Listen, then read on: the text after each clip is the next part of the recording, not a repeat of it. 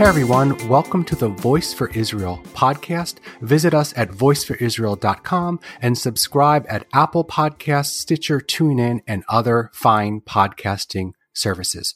I'm your host, Peter Reitzis in Chapel Hill, North Carolina.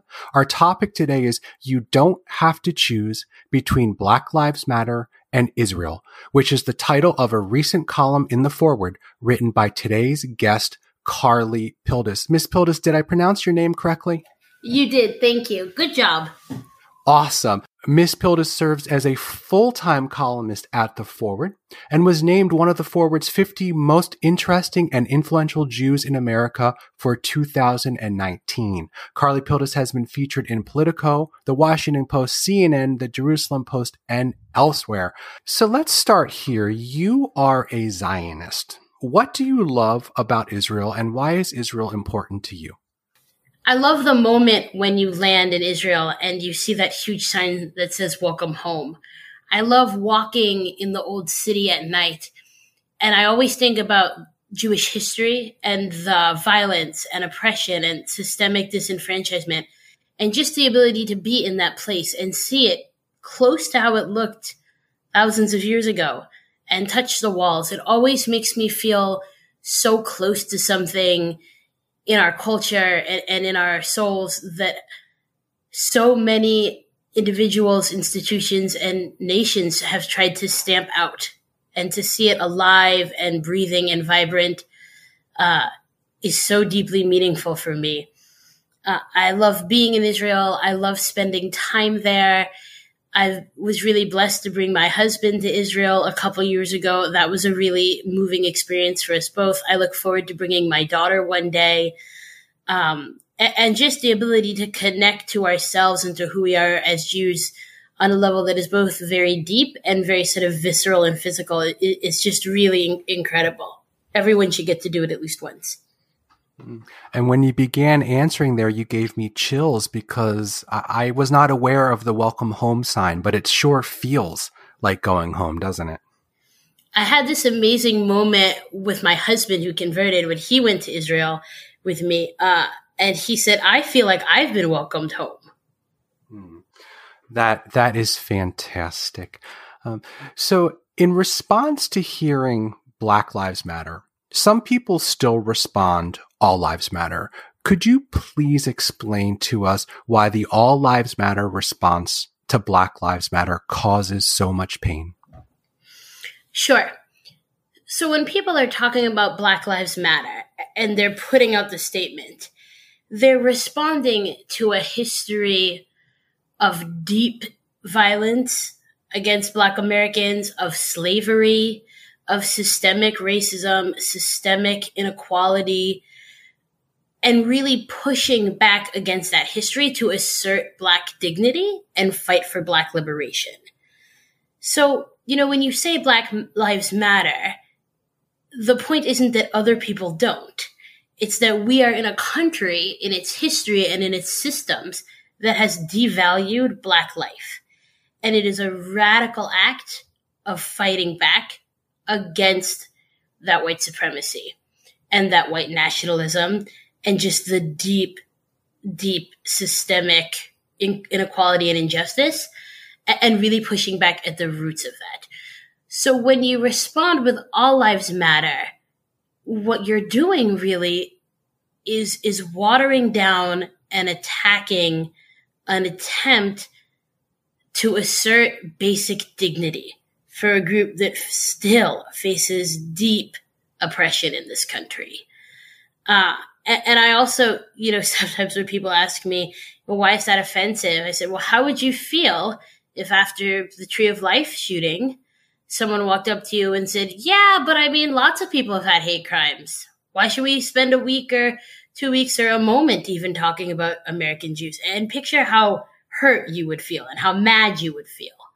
So when a community is talking about its own oppression and how they experience it and fighting for their dignity, responding by belittling them and saying, well, we all matter, it's really offensive and hurtful. And I'll say this, I think some people aren't used to having a moment when whiteness isn't being centered and blackness is. And I think that's overwhelmingly a good thing for America and a good thing for people to be challenged on. In your column, You Don't Have to Choose Between Black Lives Matter and Israel, you wrote, quote, in August of 2016, the Movement for Black Lives put out its policy platform. Among a list of social justice initiatives, it included an inflammatory, deeply anti-Zionist policy brief, which put forth an ahistorical and lopsided version of the Israeli-Palestinian conflict. The platform was immediately met with widespread condemnation from the Jewish community, end quote. And I'll add, it was met with condemnation from the left wing and the right wing, which was reassuring. And let me also add, the platform accused the Jewish state of genocide and labeled Israel as an apartheid state. So what do you say, Carly, to people listening who fear that they can't support Black Lives Matter because Black Lives Matter is sometimes used to attack Israel and the Jewish people? So a couple points. One, I think it's worth really understanding different models of organizing and of community relations. In the Jewish community, we're used to a very top-down hierarchical model, and Black Lives Matter is a very decentralized, non-hierarchical movement.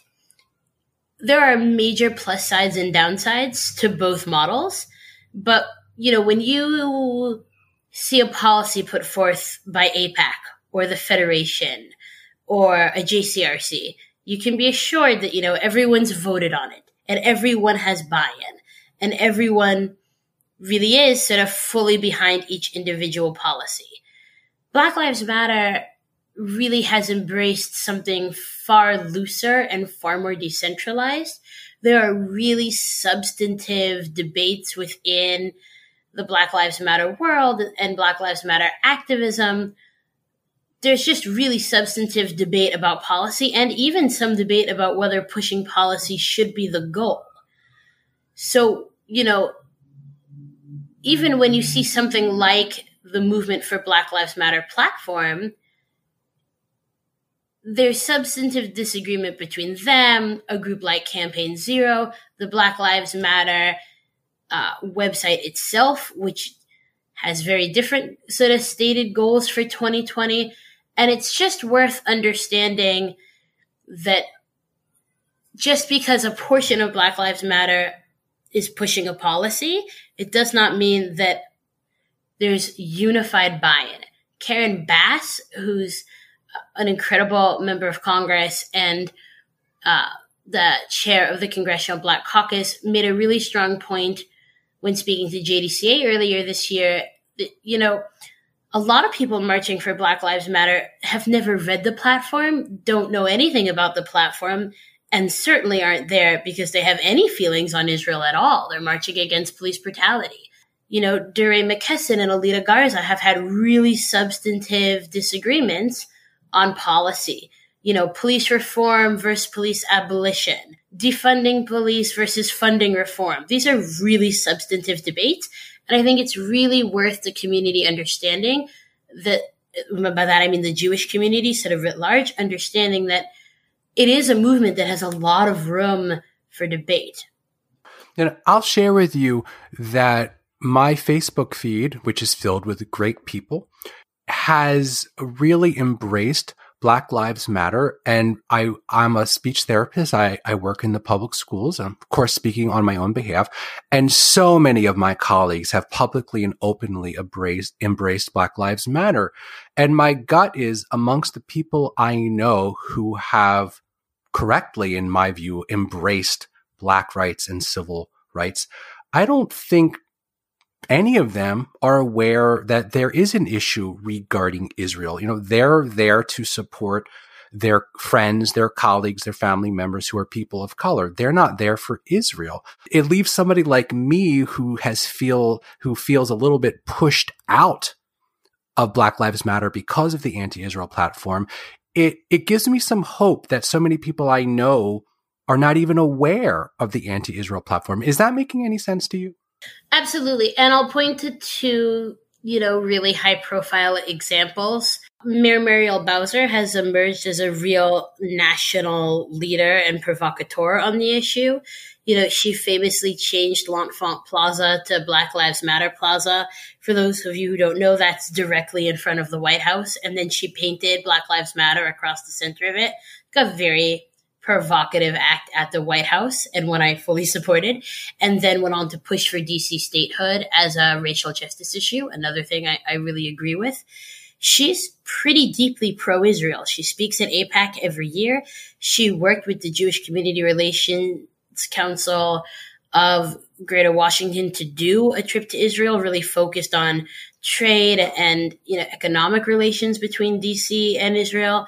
And the day after, she pushed for an increase in funding, in part arguing that if you're going to institute reforms, you need to pay for them. A group of Black Lives Matter activists then went to the Black Lives Matter banner she had painted and wrote under it in giant yellow letters, sort of mocking it, "Defund police."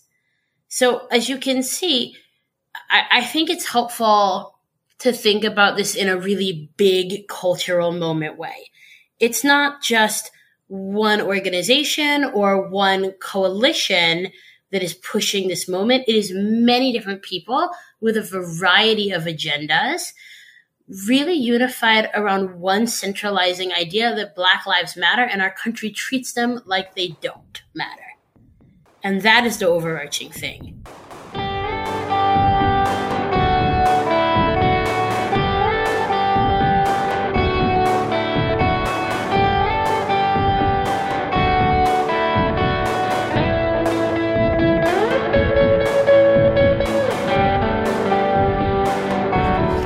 This is the Voice for Israel podcast. I'm Peter Reitzes, and our guest today is Carly Pildes, who is a full-time columnist at The Forward.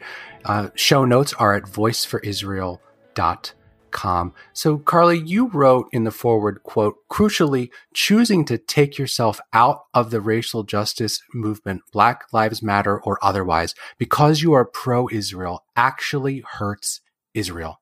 It's often said in politics that if you aren't at the table, you're on the menu," which is such a great line. Can you please explain this to us, Carly? Sure.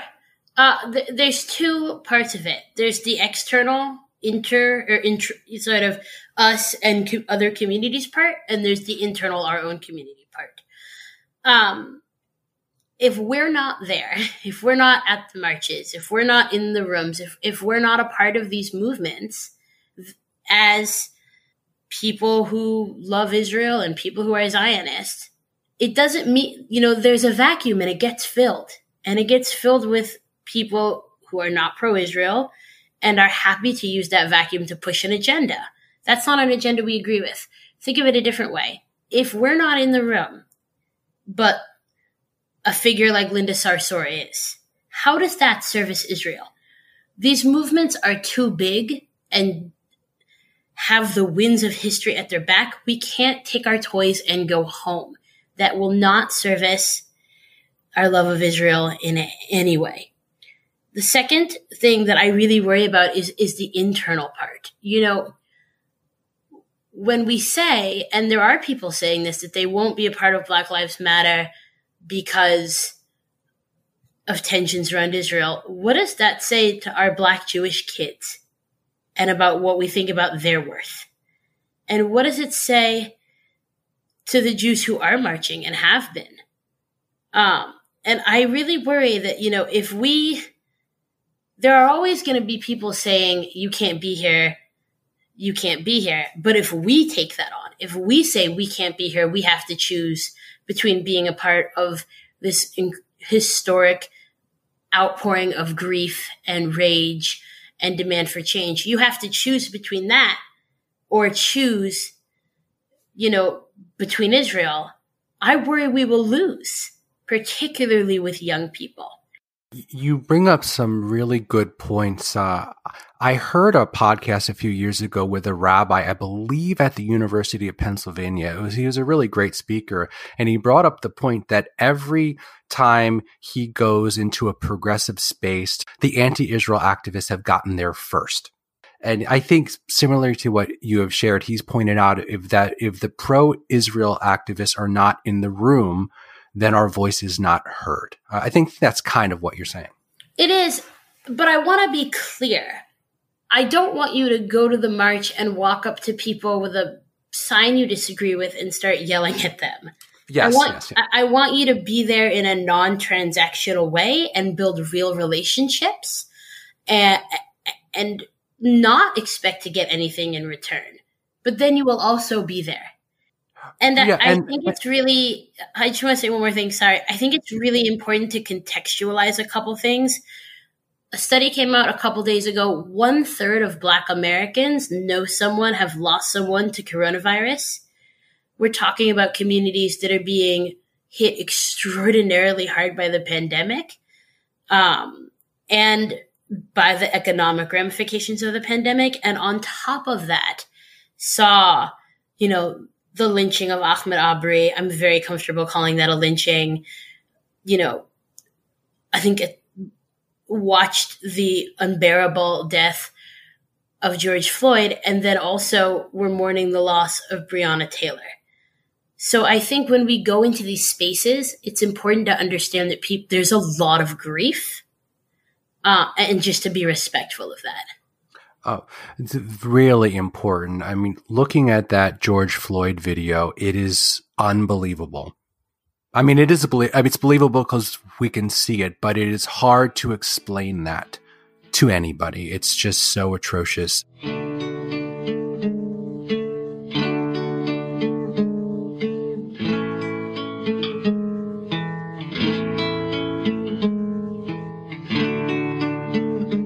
This is the Voice for Israel podcast. Our guest today is Carly Pildes, who is a full-time columnist at The Forward and so much more. So, Carly, recently in North Carolina, 18 rabbis and cantors wrote and signed a statement titled North Carolina Jewish Clergy Against Systemic Racism. Voice for Israel endorsed this statement. I noticed that some Jews on the left and some on the right were critical of the statement. For example, some far-left BDS supporting Jewish organizations did not support the statement. A few strong Zionists I know have expressed frustration that 18 rabbis and cantors came together in solidarity for racial justice, but have never come together in such solidarity to support Israel. So what do you say to our Jewish brothers and sisters who are concerned that our rabbis can come together across ideological differences to support Black lives, but not to support Israel? A couple thoughts here. One, I think it's great that rabbis are coming together across ideological lines to meet the historic moment that is happening in America. And I think we have an opportunity.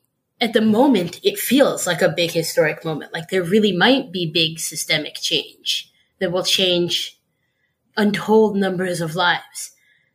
It also could not happen. It could be lots of marches happen and we don't win anything. So I think it's wonderful to see rabbis in Durham and elsewhere coming together to support that. I think,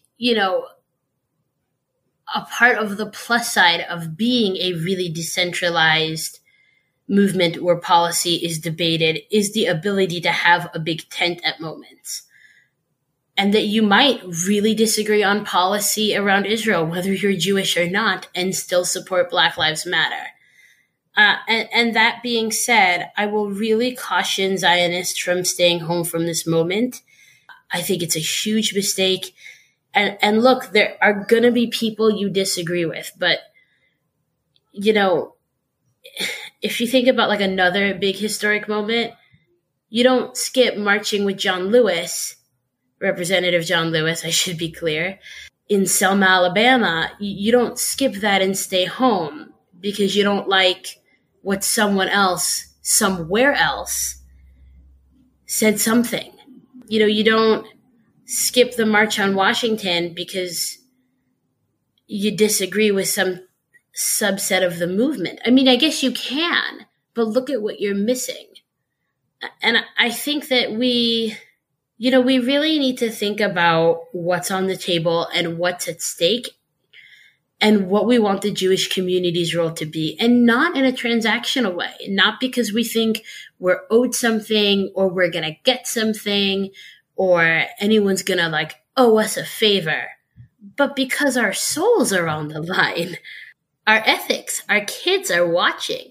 Yeah, you've got that right. Our souls are on the line. It's really important. And I think the Zionists I know are such good people, and they embrace equality. They embrace racial justice. I don't know Zionists who are opposed to racial justice. I think the concern is that some Zionists, including me, I have felt unwelcomed at some progressive events because of my love of Israel. And if I hear you correctly, it sounds like you're saying this moment is too important to let some anti-Israel activists keep us from participating. Am I saying that right? Yeah, and let me reframe it a little differently in a couple ways. One, I am sometimes in spaces with people who are not Zionists, and we humanize each other. And, we care about issues and we work on things together. And I'm pretty publicly pro-Israel and publicly a Zionist. It's humanizing to know each other and work together. And that is a net positive for Israel. I think sometimes we get into this idea of like, but you're working, across the table with someone that's not pro-Israel. It's a betrayal. Is it a betrayal or is it an attempt? They might not ever meet another pro-Israel person, or not someone who's willing to chat about it with them.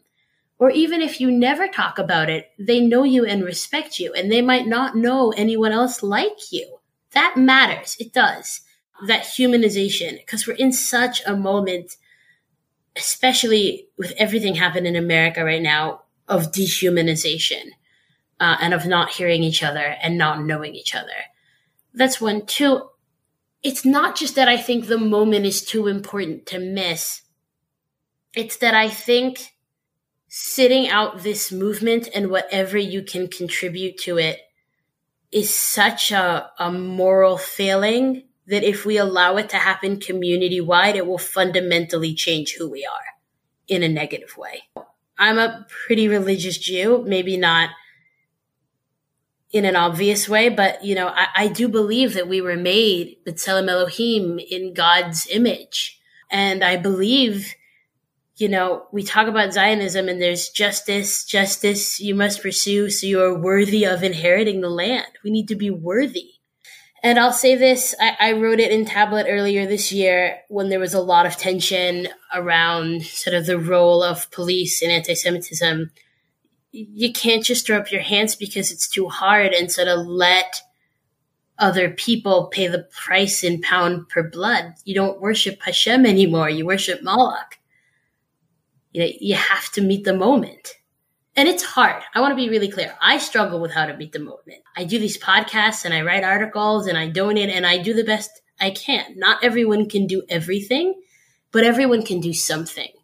And maybe that's, donating to one of the many, many great racial justice organizations in this country that have never taken a stance on Israel and partner really closely with Jewish organizations. The NAACP, one of our oldest and most historic civil rights organizations. Maybe that's where you're comfortable and that's where you decide to invest and be a value add. Or maybe it's going to your synagogue and saying, we're having this moment where we can't be together. This is the time we should have some conversations about how to make sure people of color are welcomed when they walk in the door and no one walks up to them and says, the kitchen's over there. Because that happens every day. Pick your thing and contribute. That's what I'm asking of people.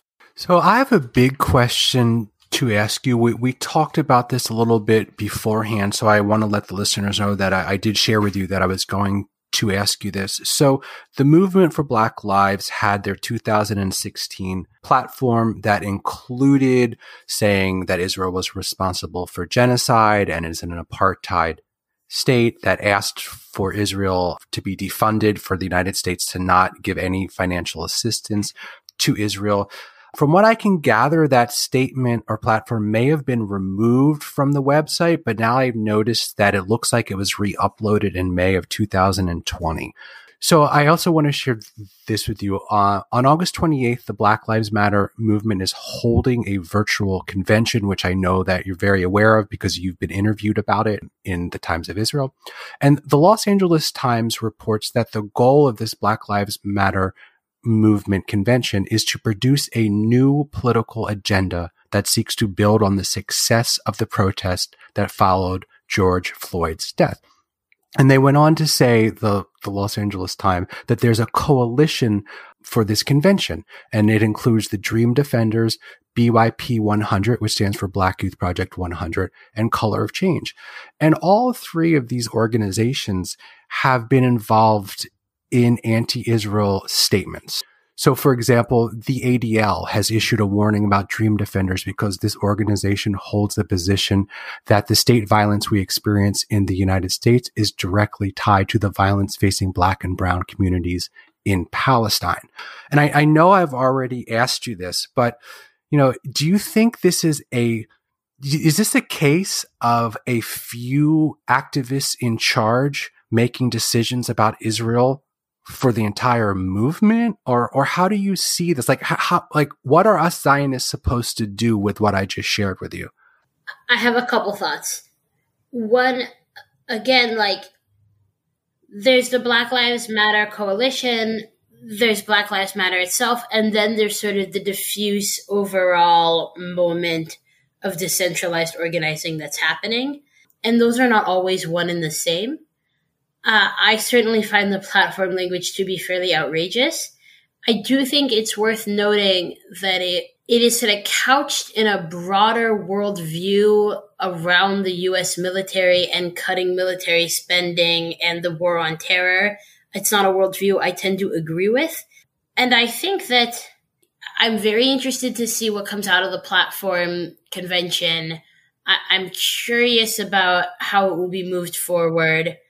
And I think that regardless, there will still be a place for, regardless of what happens at that platform convention, there will be a place for people who are pro-Israel and are Zionist and care about racial justice. So let's look at the police reform bill that passed the House. This is something that really could happen, over the next period of time, that we really could pass this bill. Written by Hakeem Jeffries, a pro-Israel Zionist, with several other pro-Israel Zionists. There's still space for you. It may not be every moment and every corner is comfortable for you, but there are still lots of places where people, where you can make an impact on the issues and you can make an impact on people's lives in a way that it really is life and death. So I understand the discomfort with the platform and with the platform conversation. I am uncomfortable with the language in the platform. I'm not asking you to ignore it. I'm asking for people to look at the larger picture here and the opportunities that are lost when we decide to let that language disengage us.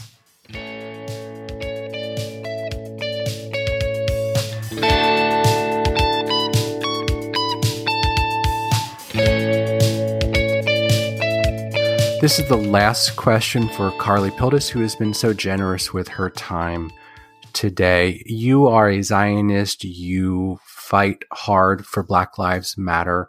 You tackle important issues. What motivates you, Carly?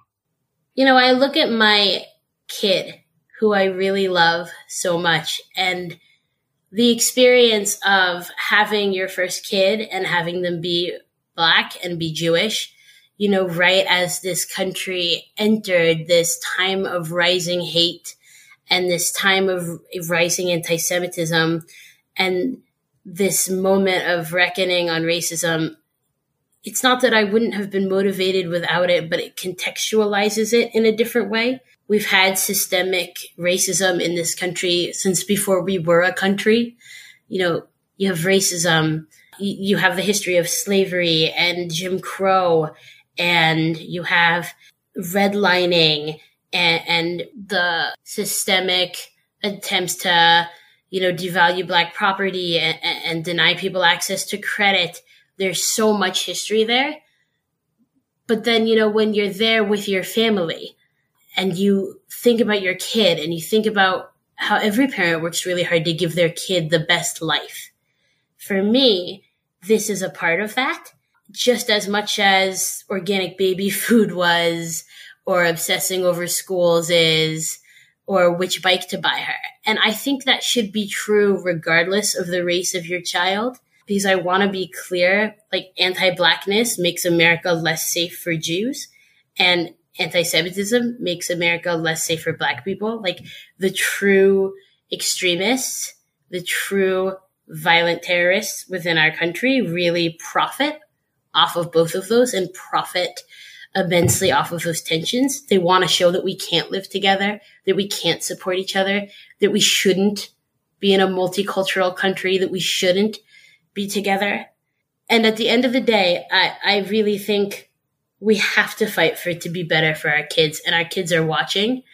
And I really urge people to remember that when we talk about these community dynamics, there are a growing number of people, particularly young people, who sit in both, in a variety of communities, who are Jewish people of color. And what does it say to them if we decide that they're not worth showing up for? That is a great place to leave it. I want to thank you, Carly Pildes, columnist at The Forward, for joining us today on the Voice for Israel podcast.